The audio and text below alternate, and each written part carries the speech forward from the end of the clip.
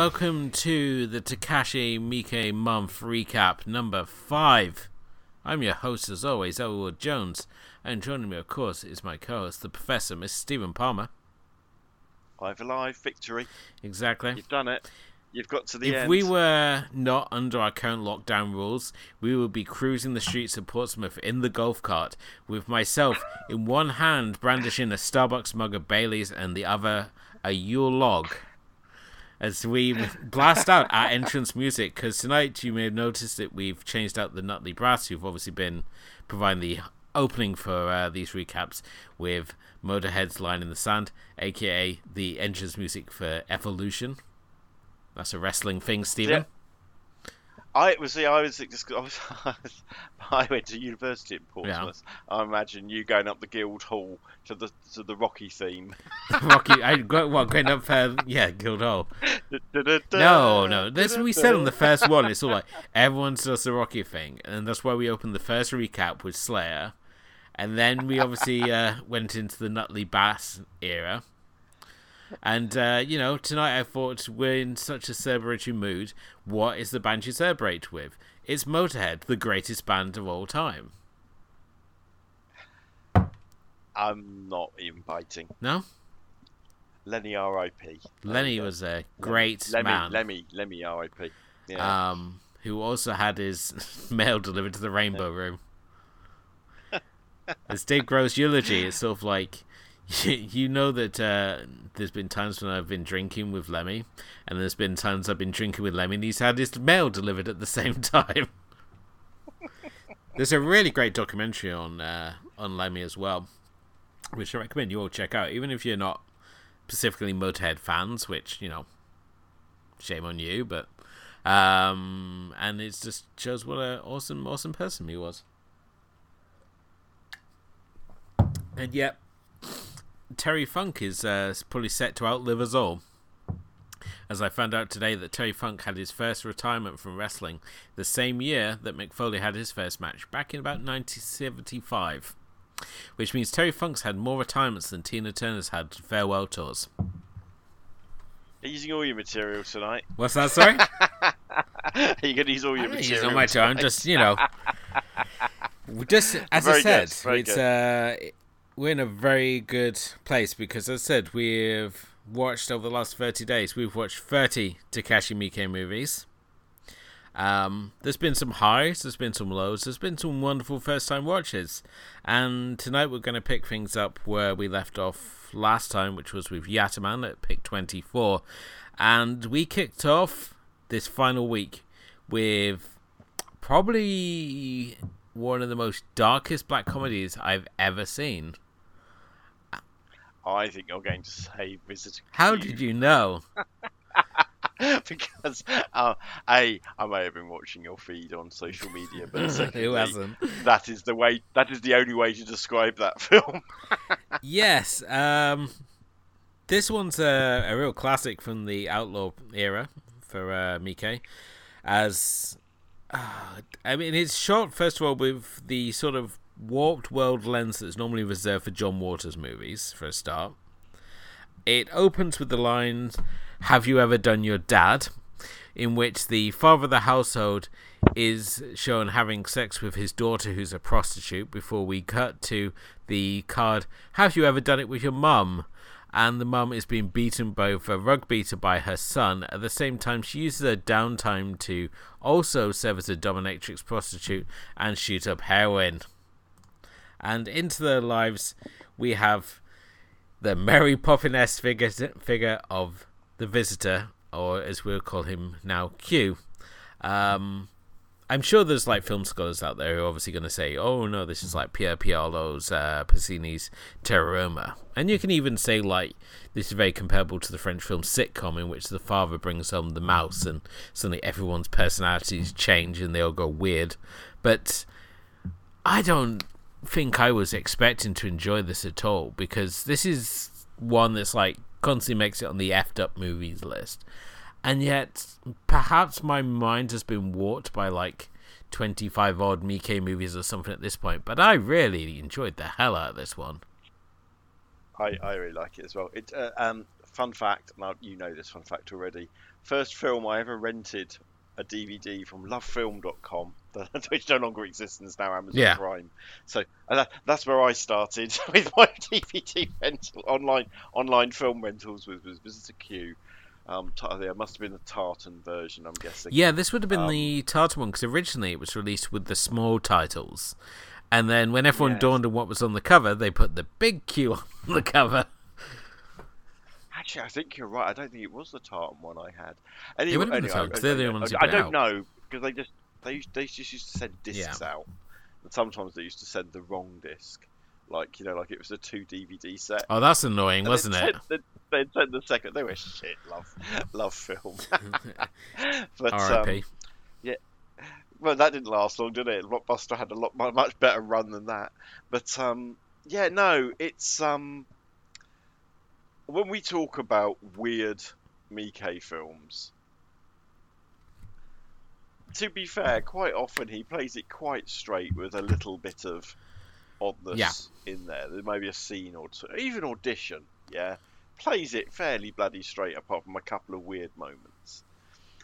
I'm just trying to think. Ichi the Killer, maybe some of his sort of translation stuff, cover version stuff he's done. Yeah, fine. That's in the source material. Happiness of the Katakuris, of course, is madder than a box of frogs. But nothing is in the same league as Visitor Q.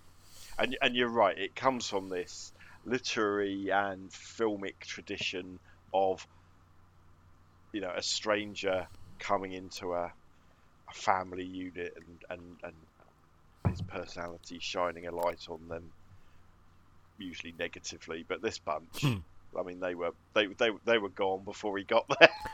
Yeah, I mean, this is a film that has necrophilia, drug taking, lactation, bullying, a microphone being shoved in a rather uncomfortable position, bullying, and a number of many other things. I believe there's cannibalism in this as well, or at least implied cannibalism. And yet, by the end of this film, this very disjointed group of very messed up individuals have somehow found a piece together, thanks to the Mary Poppins figure of Q. Yes, I know your theory about Q is Mary Poppins. And you're probably I'm just right. saying, Mary Poppins enters into a dysfunctional family, leaves the families at peace with one another. Q just turns up in this guy's house, and by the end they find a peace for each other. And there's a really great scene where the kids who are bullying his son start shooting fireworks at the house, and he's filming it going, "Oh my god, they're shooting fireworks at my house. This guy just decided to stay with us." And the wife and Q just sat there eating noodles while all this chaos is erupting around them, and it's just so randomly funny, and I cannot explain why, because there's many elements in this which I should be repulsed by, as we obviously see with other films in this filmography, but yet when presented in this bizarre warped lens that he uses for Visitor Q, it's strangely entertaining, and it's very hard to explain why, much less watch with anyone else. Yeah, it's not one for the family. But what I will say is it's almost. I mean, we've talked before about pink movies and even Japanese porn. These are all things that seem to run through some of the. Do you remember the Abnormal Family film that I talked about, which is a porn version of an Ozu film? These familial relationships where the daughter is a prostitute and the father is the son is shagging them. It's all very Greek, isn't it? It's all very Oedipal and Electra, and it's all based in these sort of quite dark. What's the fella called that wasn't Freud? There's archetypes. What, Jung?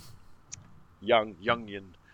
It's all very from those kind of psychological places, and to me, this is because Miike, interestingly, didn't come up through the pink scene. He came through VCD. He's very, was it VCD? Or yeah. V Cinema. Yeah, no, it's a little bit different. So more like sort of straight to video, but not quite.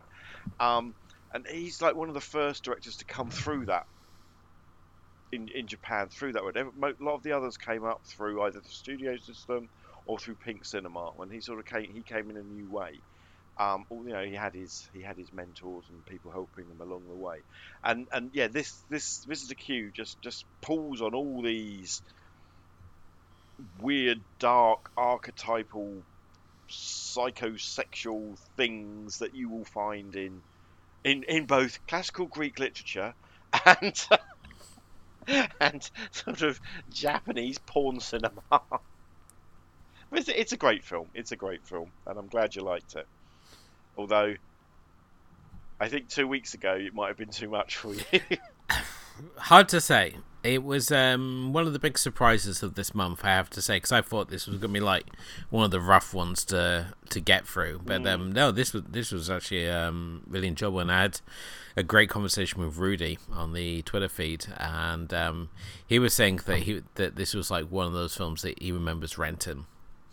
And I was like, these like kids like going to Blockbuster, like looking for like edgy horror flicks and stuff, and they would just coast straight past like the foreign film section, which is like got some of the really heavy stuff in.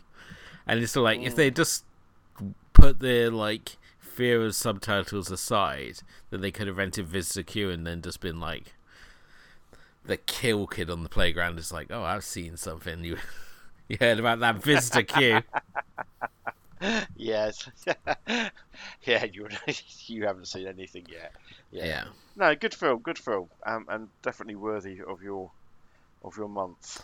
Next up, we wrapped up the Dead or Alive trilogy with Dead or Alive Final, which for the longest time was like near impossible to get hold of, because Tartan was supposed to put it out because they did Dead or Alive 1 and Dead or Alive 2, and then they advertised they were doing Final, and it just never happened for whatever reason. But yes, the warring duo meet in the futuristic take involving cyborgs and culminating in the two turning into the testicles of a giant penis robot. I haven't seen this. Have you not? but you know. That's the climax, because of course Miike never can decide which of his leading men are sort of like, the star. So if he has them face off against each other, this is his way of finding a draw. Because obviously in this one he's got Sho Ikawa and Riki Takeuchi.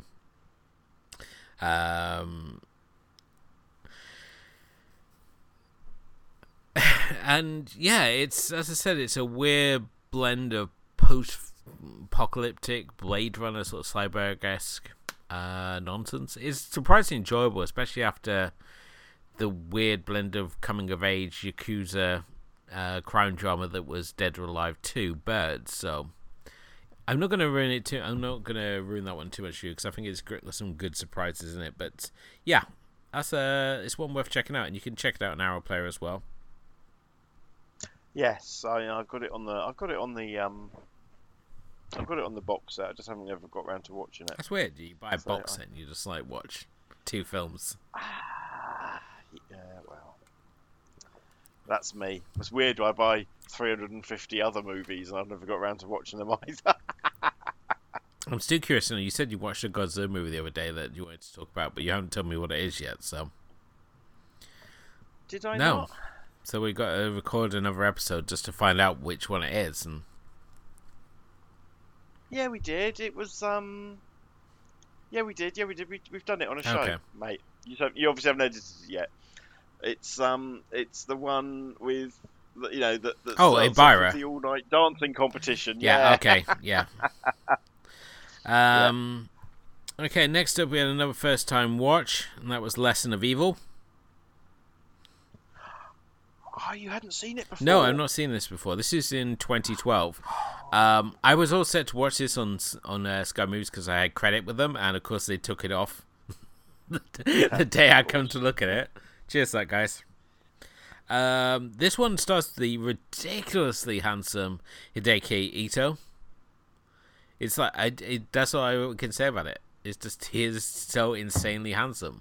He could be like a He's and incredibly charismatic, yeah, and utterly perfectly cast for this film.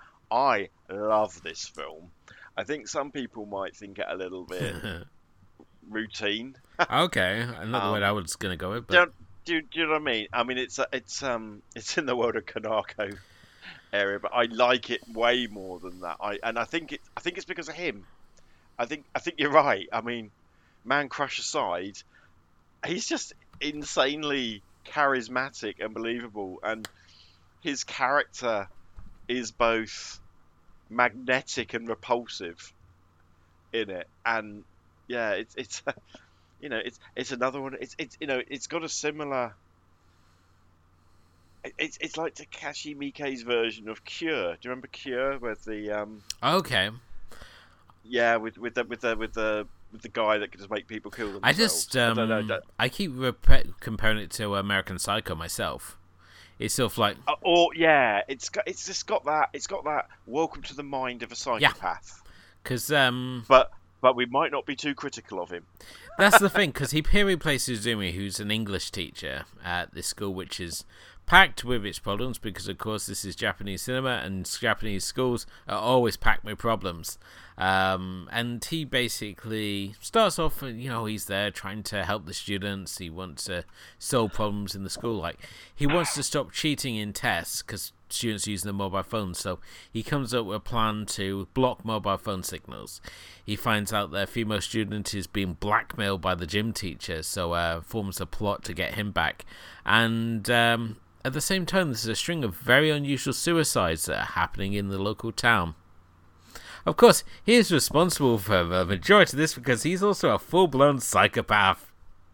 Yeah, you think he's like a nice guy. Oh yeah, he ruffles the girl's hair and. Yeah, and then it turns out that he's not just a psychopath. I mean, he's a lifelong nut job. Yeah, they don't use the word psychopath. They call him a sociopath because he's incapable of understanding people's pain. But yet he approaches his work with such a flair because his whole MO is that he makes his kills look like the suicides. So there's a teacher who's surrounded his house with bottles of water to keep all the cats away, and he's secretly been replacing them with kerosene. So knowing this teacher smokes outside and he casts his butts aside, basically sets up this huge wall of fire to toast him alive. But yeah, there's some really creative kills throughout, including a flashback to where he teams up with a fellow killer and forms a bizarre mentorship, which includes the pair carrying buckets of blood and offal. Before we build to an absolutely jaw-dropping finale that goes on a bit and is unrelenting as all hell, and also features a Cronenberg-esque shotgun that talks to him. Yeah, it goes very Miike. Certainly goes something. But no, I love that. I think it's a bit of a again, got a release over here. A bit of a I don't know. I think it's one of the best things he's done in the last 10 years. Personally, I love it. But at the same time, it doesn't feel. I don't know. Did it feel very Miike to you?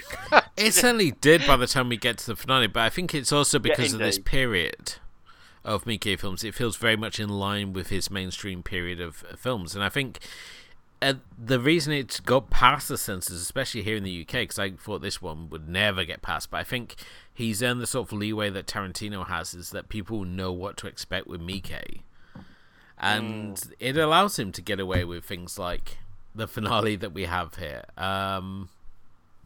But the fact that this was shown in the States, which I believe it has been done, is just blows my mind again, because I mean it just feels that it falls into that same problematic area that Battle Royale did, although this is a little more literal in where the issues lie, because the ending, the finale, just it constantly plays against your expectations. You think that it's going to go one way, you think there's going to be like a character is going to step up to the hero plate, but they don't. They screw it up, and yeah, it's very full on. But as I said, this is nothing short of a very memorable experience with an incredibly memorable performance by its leading man.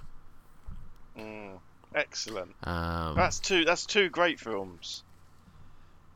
What's next? Oh, three great films. Well, I don't know. Two that I've seen that are great, and one that I'm taking out, and one I can't judge. Right. Next, we took a real dive as we checked out Ley Lines from 1999.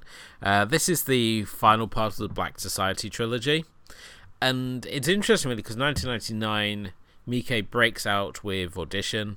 He launches a new trilogy with Dead or Alive 1, and here he's wrapping up Black Society trilogy with Ley Lines, which is about a trio of boys from the country coming to the city and basically getting caught up on the wrong side of one of the local Yakuza bosses, as they're in the city and they're running basically. They're selling bottles of Tollerine, which is, I guess, is their version of poppers. And at the same time, they form this unique family unit with this prostitute called Anita, who has a wonderful nickname of Killer Pussy. And it's funny with the Black Society trilogy, you have this recurring theme of very unique family units. We saw it in Rainy Dog. We see elements in Shinjuku Triad Society. And yeah, this one's... It's very plodding, I found the pacing. And yeah, there's a couple of action beats towards the end. But there's just nothing that really sort of grasp onto. There's some... Yeah, you have the charming sort of family dynamic and the characters are all likeable enough. But it also has that Miike weirdness of the Outlaw period, such as, like, there's a sweaty sex scene where, like, this girl looks like she's been, like, having a bucket of water poured over her. And also we get the return of, the squiggly lines in place of people's genitals. Is that what makes it a trilogy? A squiggly lines trilogy. Yeah. Yeah, I mean, it doesn't go as hard as Shinjuku Triad Society, but it's not as good as Rainy Dog, which still remains the standout of this trilogy. So yeah, that was a low point. And probably because of that, and, get things back on track, and also because I saw a screenshot of the two lead characters pointing shotguns at each other. It's a adaptation of Steven's favourite video game series, Yakuza. You saw Like a Dragon. I did watch Like a Dragon. What a fun jaunt this is. Well done for finding that. It's on the Tube of You. On the Tube of You, yeah. Yeah, I mean, you're right, it is my favourite video games. I don't know why. You wander around and just play mini games, and nothing really happens. And when something does happen, it's you watching the screen for 20 minutes. I love all those guys. I like the Fist of the North Star one, which is the same engine, and I like they've got one Judgment where you've got you don't even beat people up anymore. You just take photos of them. No, I don't know why. There is something about it. I think I like just running around these quite well realized bits of Japan. And the fact that it's really just a 3D beat 'em up in the feel of like Streets of Rage or something like that. It just happens to be in 3D, and then there's these ridiculous Yakuza stories, and it's just made. When I found out that he had done a version of the first game, I was like, yeah, this has to be made. I have to admit, I was a little bit disappointed with what came out, but have you played the game? Yeah. I played the remake of the first game, and I played a bit of Yakuza 0, and I played Yakuza Like a Dragon, which is the RPG version. That's the latest. And I've just, like I said, it just feels that nothing's happening. I want to know, why is a big, like, gruff Yakuza boss so into slot car racing? Like, well, I think I think that there are a lot of wonderful moments like that in the game, but it's like the wacky Japanese. I mean, Miike is the perfect director for a Yakuza film. So this film basically sort of tells the story of the first game. And by the way, playing the remake is way better than playing the Is it? originals. Oh my god, the originals. I think it's a PS2. Yeah, The yeah. original couple of games, and tank controls. Do I need to say more? It sounds about Like the right. original Resident Evil. Yeah, it's. I mean, the PlayStation 3 era got some funny old graphics, but those remakes, they remade Yakuza 1 and 2 with the same engine of Yakuza 0, and they're excellent. I mean, Yakuza 2, you get the bit. I wish me would do a version of this. You basically there's a villain that you're fighting, and there's a whole kind of. I think you go to his castle or something, and you go up and you fight a load of thugs in one level, and the next level, and then you meet him and you have a little knockabout, and then he just lets two tigers loose on you, and it's just like, where the fuck has that come from? And spoilers at the end, they sort of agree to be mates. Um, and then there's a spin-off game where zombies have attacked, and there's other spin-off games which are set in Edo era Japan with his ancestors. Wonderful, but yes, back to this film. To be fair, he plays it pretty straight, and everyone looks and acts like the characters they're meant to be.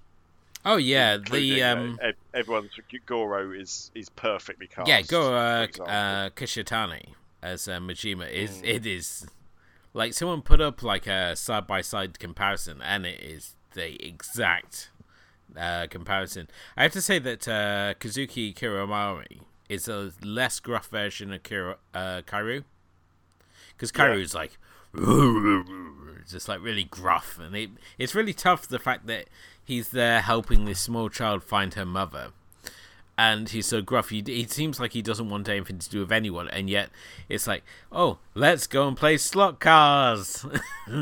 It's like the only thing that really appealed to me about Yakuza 0, and I never got to do it, was the hostess in minigame. Yeah, that's in a few of them. So I think that appeared in 3 or 4.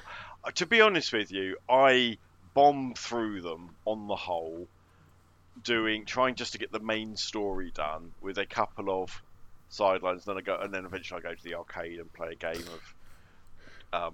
Oh god, there's a couple. Space Harrier or something, isn't it?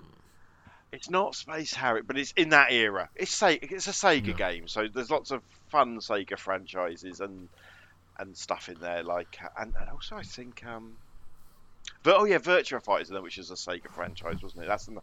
I'm currently playing Yakuza 4, and Is this the one at the orphanage where you have to like? No, that's 3. Oh my god, Yakuza 3 is dreadful. You spend a third of the game looking after the kids in the orphanage, because the Courier is just this, like you say, is this big gruff Yakuza, plays everything by the rules, but he also loves children, and he tries to retire and run a orphanage, and you spend a long time just fussing over these fucking entitled little brats, and then eventually you get to the game and it all gets a bit exciting, and then just before the end, the final thing is you've got to go home because one of the kids has wet their pants or something. It's just, but it's all part of the Kiryu mythos, and there's a whole Reddit group dedicated to just screenshots of him. He's quite a character, but not that huge. The Yakuza games are not that huge in the West. They've had like a recent. I say, yeah, they've been gaining popularity, I would say. Much like Virtual Pros, it's got this real cult following to it. That people will either like just obsess with it or they just don't get it.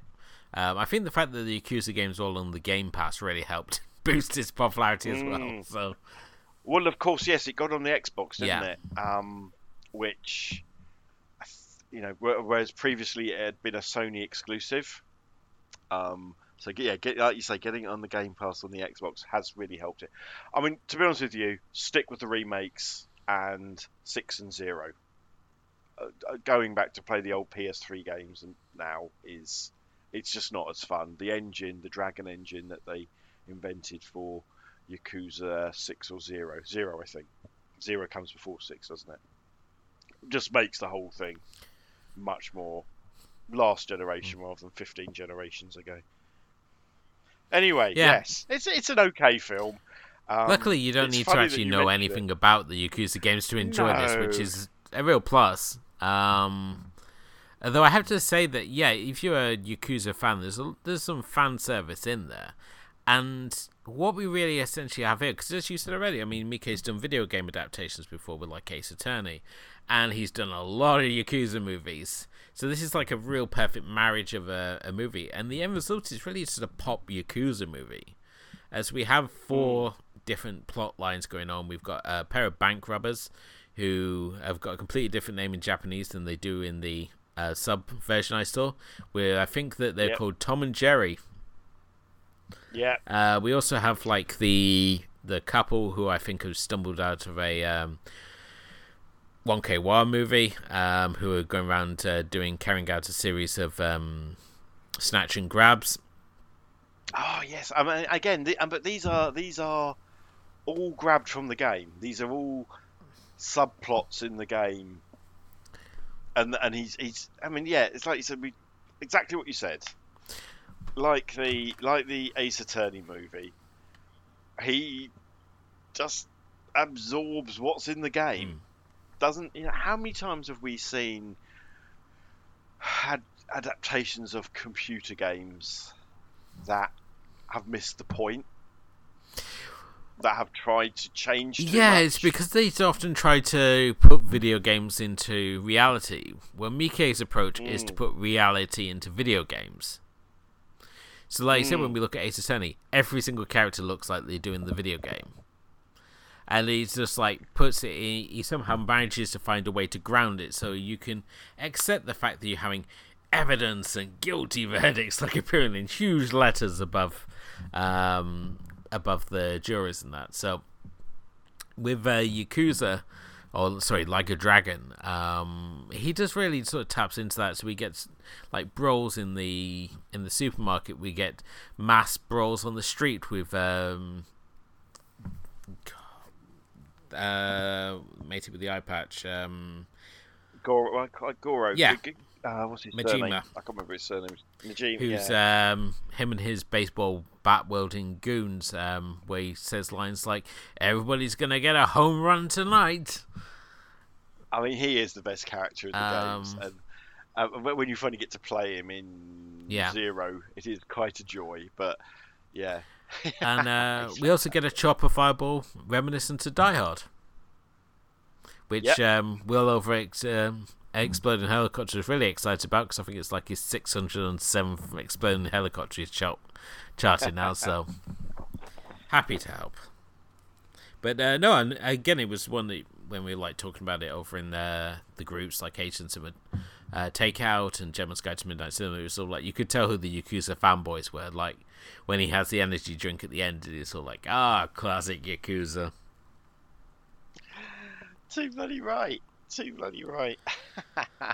Yeah, it's not in Miike's top 70 films, to be honest. Really, I'll put this right pretty high. I loved it. I didn't really get on with it, but I appreciated it for his.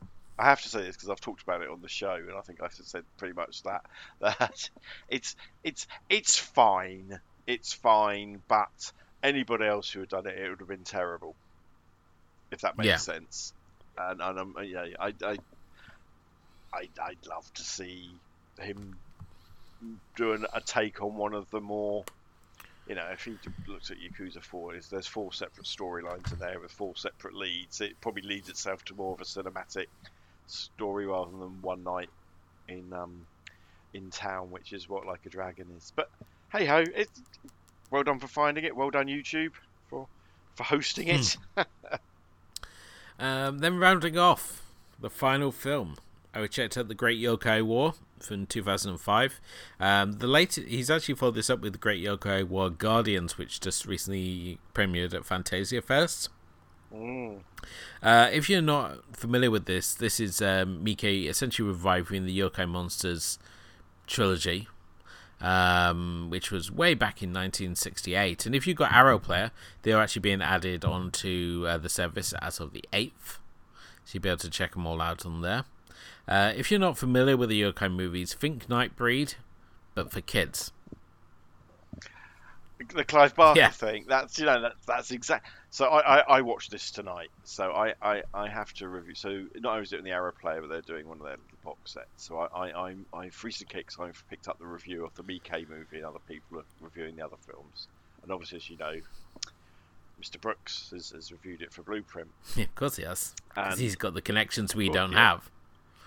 Well, I've got the same connections because I've got the stuff as well. I didn't have to review them all.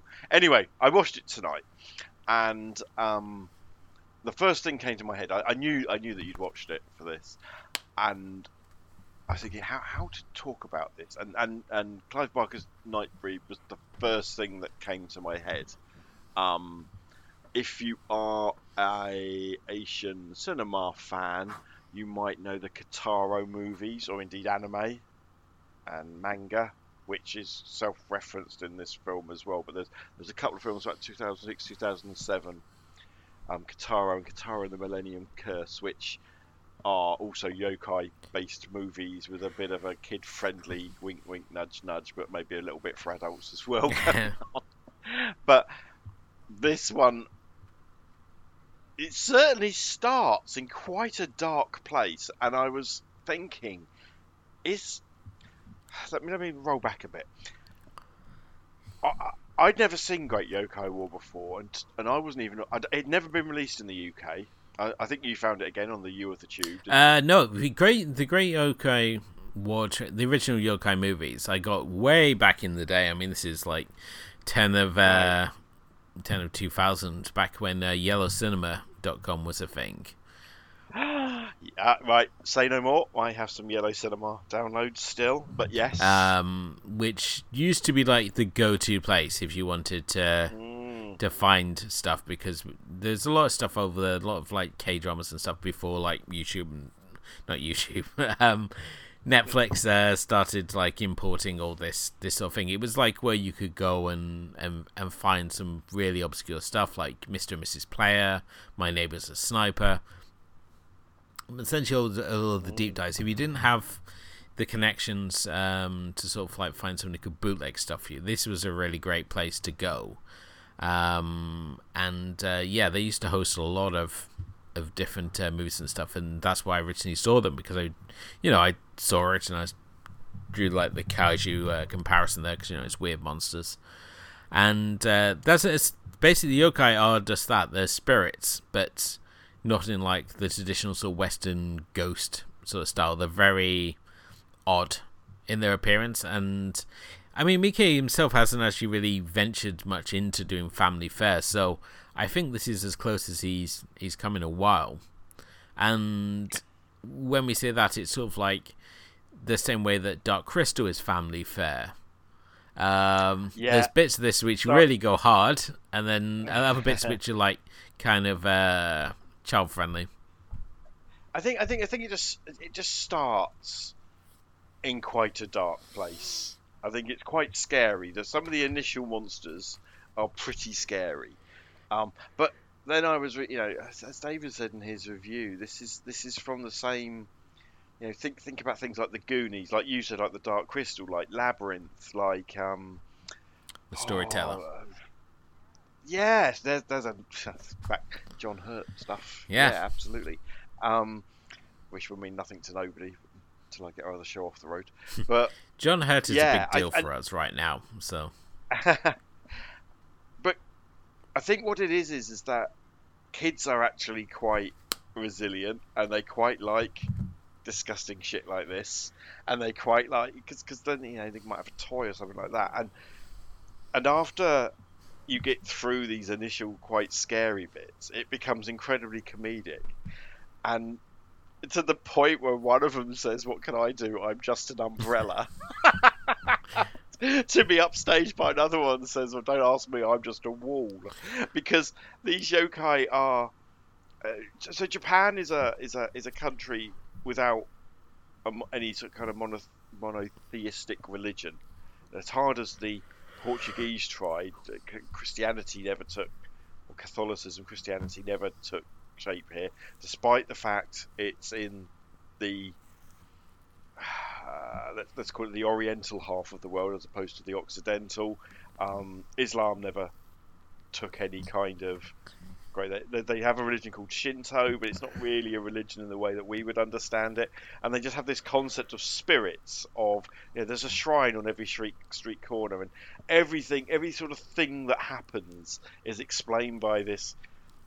By a spirit, and we see it in things like Spirited Away and Totoro, and those kind of movies are full of these characters, and they're all defined. And the guy who's actually in this film basically named them as part of his Kitaro manga, and they actually spend time within this film explaining that he did this. It's a really weird thing, but there's some of them are really scary. So some of them are familiar to us.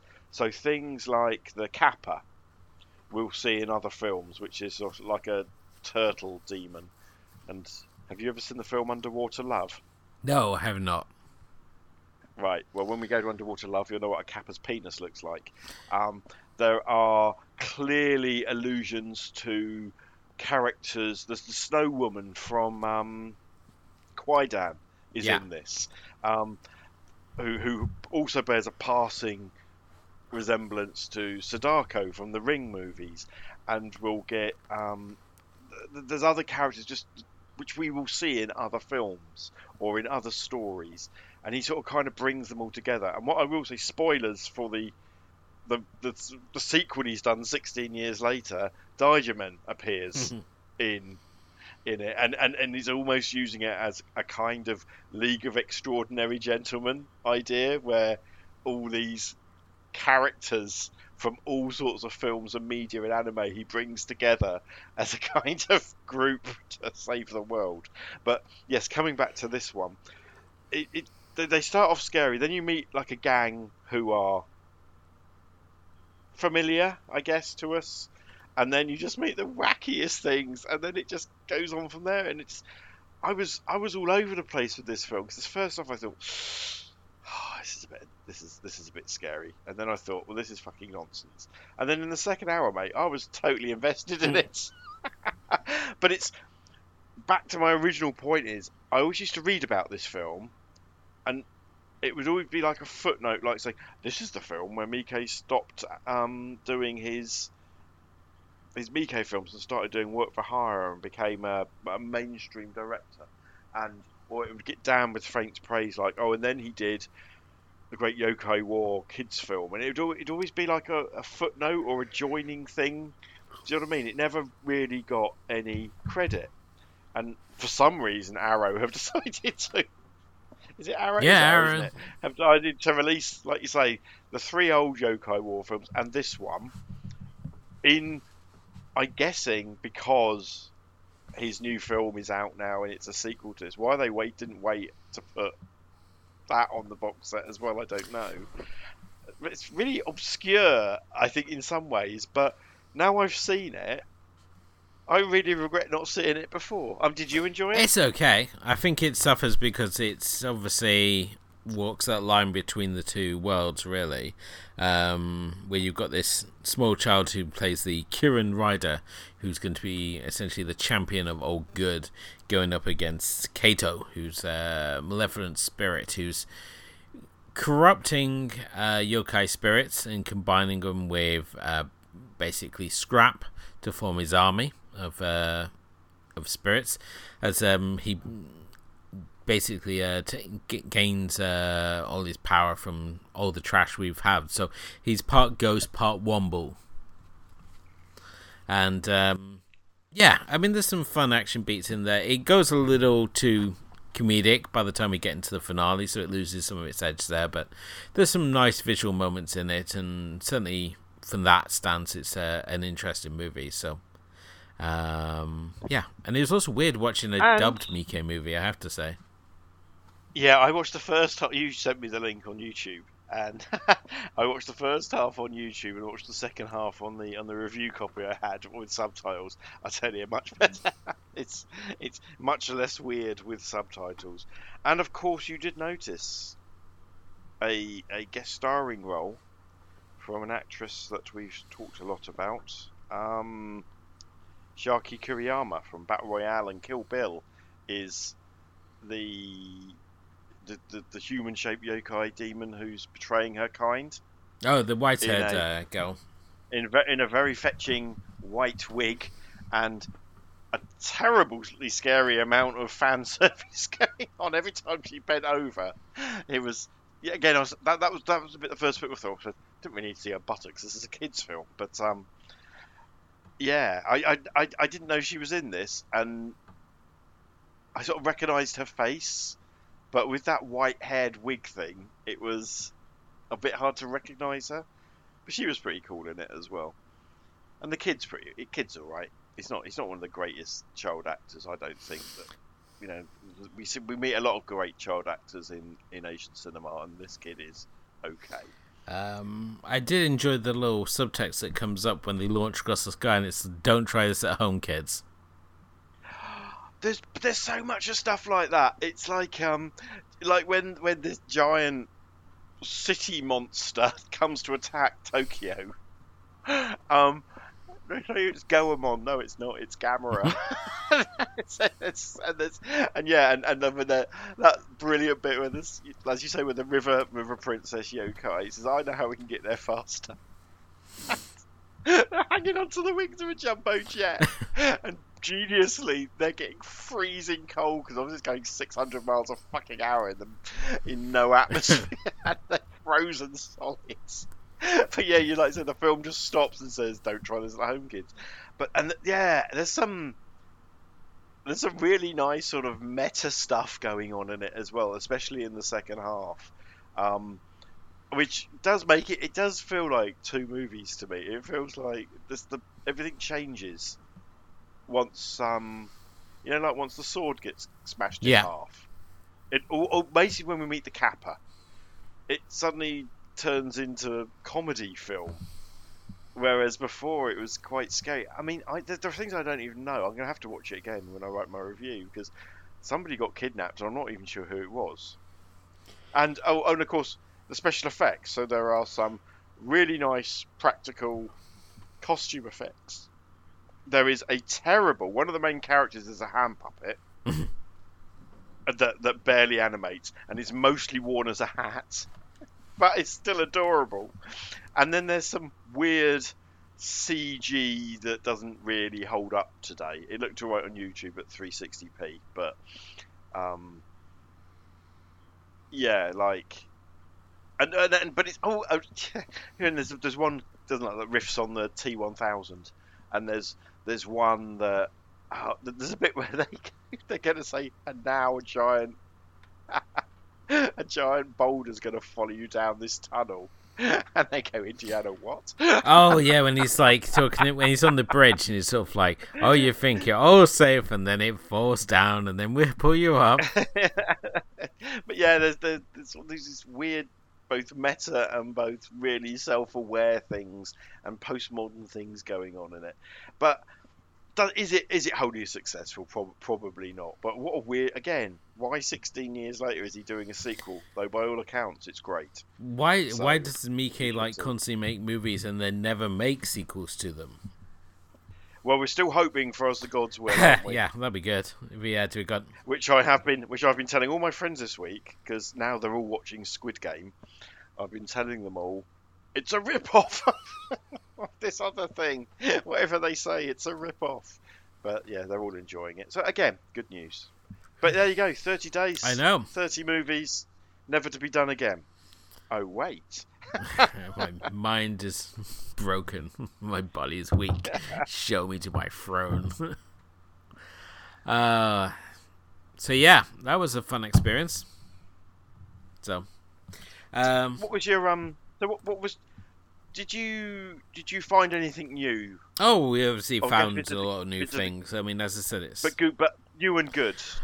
Yeah, there's definitely some fun finds in there, like the Crow Zero movies, for example. Getting to cross off things like The Happiness of the Katakuris and For Love's Sake. which you've talked about, I think, pretty much since we started this podcast. And clearly tonight, you finally got to watch Visitor Q and saw it for the glory that exactly. It was, which is a film that I was thinking of bringing to the show, and then I just thought, how can we talk about this? It's one that's best someone gives you the outline of, and then you experience yourself. But I think as I said, we've done alright for that one tonight. But then you obviously get to like reassess things like Shield of Straw, which everyone booed at Cannes because, as we quoted on the article, people seem to think the booing of the movie and image will change something. Things like Terraformers, which you probably never watched otherwise. And then like Blade the Immortal, which is like a first time watch this year and absolutely fantastic. And then obviously you have like lows, as I think you're always going to do with these things. And you watch things like City of Lost Souls or Graveyard of Honor, which are just like real rough patches to get through. But yeah, it's. I mean, I think there's at least another 20 you could do that would be available to you in the UK if you wanted. I'm so happy that you tell me these things too. Yeah, once we got to the end of the list, of course you realise that because this has been done on a day-by-day basis, based on like mood and what we could get hold of. If we had obviously planned this out, I think we would have hit certain titles that we've missed off. I mean, we didn't cover Fullmetal Yakuza, we didn't do Gozu, we didn't do Ishi the Killer, we didn't do Bird People in China, which was one of the ones that I was like... I thought you were going to... I thought you were going to... Yeah, I had it all set up, ready to go, and just, I think because I saw Like a Dragon instead, I was like, oh, I just want to watch that one instead. And yeah, I think obviously having the availability on platforms such as Arrowplay does help sort of just that instant availability of titles. Certainly shifts it, but there's obviously now you've highlighted those are the movies that you wanted us to see. I mean, we will obviously cover them at some point in some form. So yeah, thank you for highlighting that. We raised some money for Miles and Meltdowns, which was great. And if you want to donate, you can do it for our Just Giving page, which is in the description. So you can help us support them, which was a fun byproduct of this. Other than people have been talking about Miike movies, have been talking about Asian cinema, which is always good. I think whenever we can sort of add to the conversation and get people to go, oh, there's a few Miike movies I haven't seen, or I haven't seen this one and this sounded really good, then we're doing our job here. The same way that if you guys out there, if you got a podcast on Asian cinema or you're in a group that talks about Asian cinema, let us know where it is. We'd really like to go and check them out, because that's what we need to be about. We want to be building community rather than just like trying to be top of the pile. And there are a few like places we hang out and talk about Asian cinema already, like Gentleman's Guide to Midnight Cinema. We've got a great group on Facebook. They have a great podcast as well. Asian Cinema Takeout's another great Facebook group as well. And there's a number of people that we follow on Twitter as well who post like reviews and stuff. So if you're a Twitter reviewer, let us know as well, and we'll make sure we add you to our follow list. And I have no idea what Studio Cat is up to there, but my tail was vibrating like crazy. So yeah, that's another thing we're taking away from it. It's just a revival of drive to like just get these movies discussed. So. But yeah, next challenge now, isn't it? It's for myself. It's onto Hoptober, so that'll be over at my other podcast, Movies and Tea, with myself and Kim. Going to be looking at 31 horror movies as the lead up to Halloween, as we like to do every year. And Stephen, I know you've been talking about doing something based around school movies or something. Yeah, we had a talk the other day, didn't we? You mentioned a couple of movies. Well, when you were talking about the Crows movies, and I thought, you could easily do 30 Asian films set in schools, and they wouldn't all be horror movies. No. There'd be comedies and there'd be dramas, and yes, I don't know when I'll do it. Maybe February, so I can only have to do 28. I mean, there's obviously there's a whole bunch of movies just based around school clubs, like Sumo Can, Sumo Can't. Those sorts of like fun movies. You can do like the Pinky Violence movies as well. There's a whole bunch of those set based on like super psychotic schoolgirls and as I found out this week, thanks to one of our other Colette from Bayman from Eastern Kicks, there's a Sixth Whispering Corridors movie. Neither of us had any idea about. So that's nearly a week of schoolgirl based horror. But no, I'd like there's 3 Fight Back to School movies. There's Friends, the Korean. There's quite a few Korean got films. Blue Spring, which everyone keeps talking about. Yeah, so The Silence, which is a weird. Is it The Silence or The Silence? Can't remember, but it's like a weird Korean. It starts off as a drama set in Japan occupied Korea, and then all the characters suddenly have superpowers. It's a very strange it turns into a very strange science fiction film. But yes, lots of potential there. I might do that when I've got another project to start moving first, and then I'll follow your lead, mate, and we'll do this another month of school movies. Asian school movies. And I'll do my homework. It is just like now sitting there thinking about it, it's like, yeah, there's quite a range you could do. We'll see what we come up with. But yeah, this is obviously the end of Takashi Miike Month. We hope you've enjoyed these weekly recaps, and I hope you've enjoyed the picks that we've obviously covered over the course of the last 30 days. And yeah, thank you as always for listening. If you haven't done already, follow us on Facebook, Twitter, Instagram. Come and say hi. Our Facebook group page in particular, we have a good group on there. Lots of fun interactions. We post things pretty much every day, not just related to films, but also pop culture as well. And you can check out our blog, AsianCinemaFilmClub.wordpress.com, where we have we got the film vote, we got the anime vote, we got Dark Side of Asian Cinema, we got a whole archive of episodes. We even got a Battle Royale breakdown chapter by chapter, which you can find on this feed as well. Just look for the episodes marked Battle Royale podcast, and you can check all those out as well. But until next time, thank you for listening. Thanks to my co-host Stephen, and we'll be back very soon with something new and exciting. But until then, good night.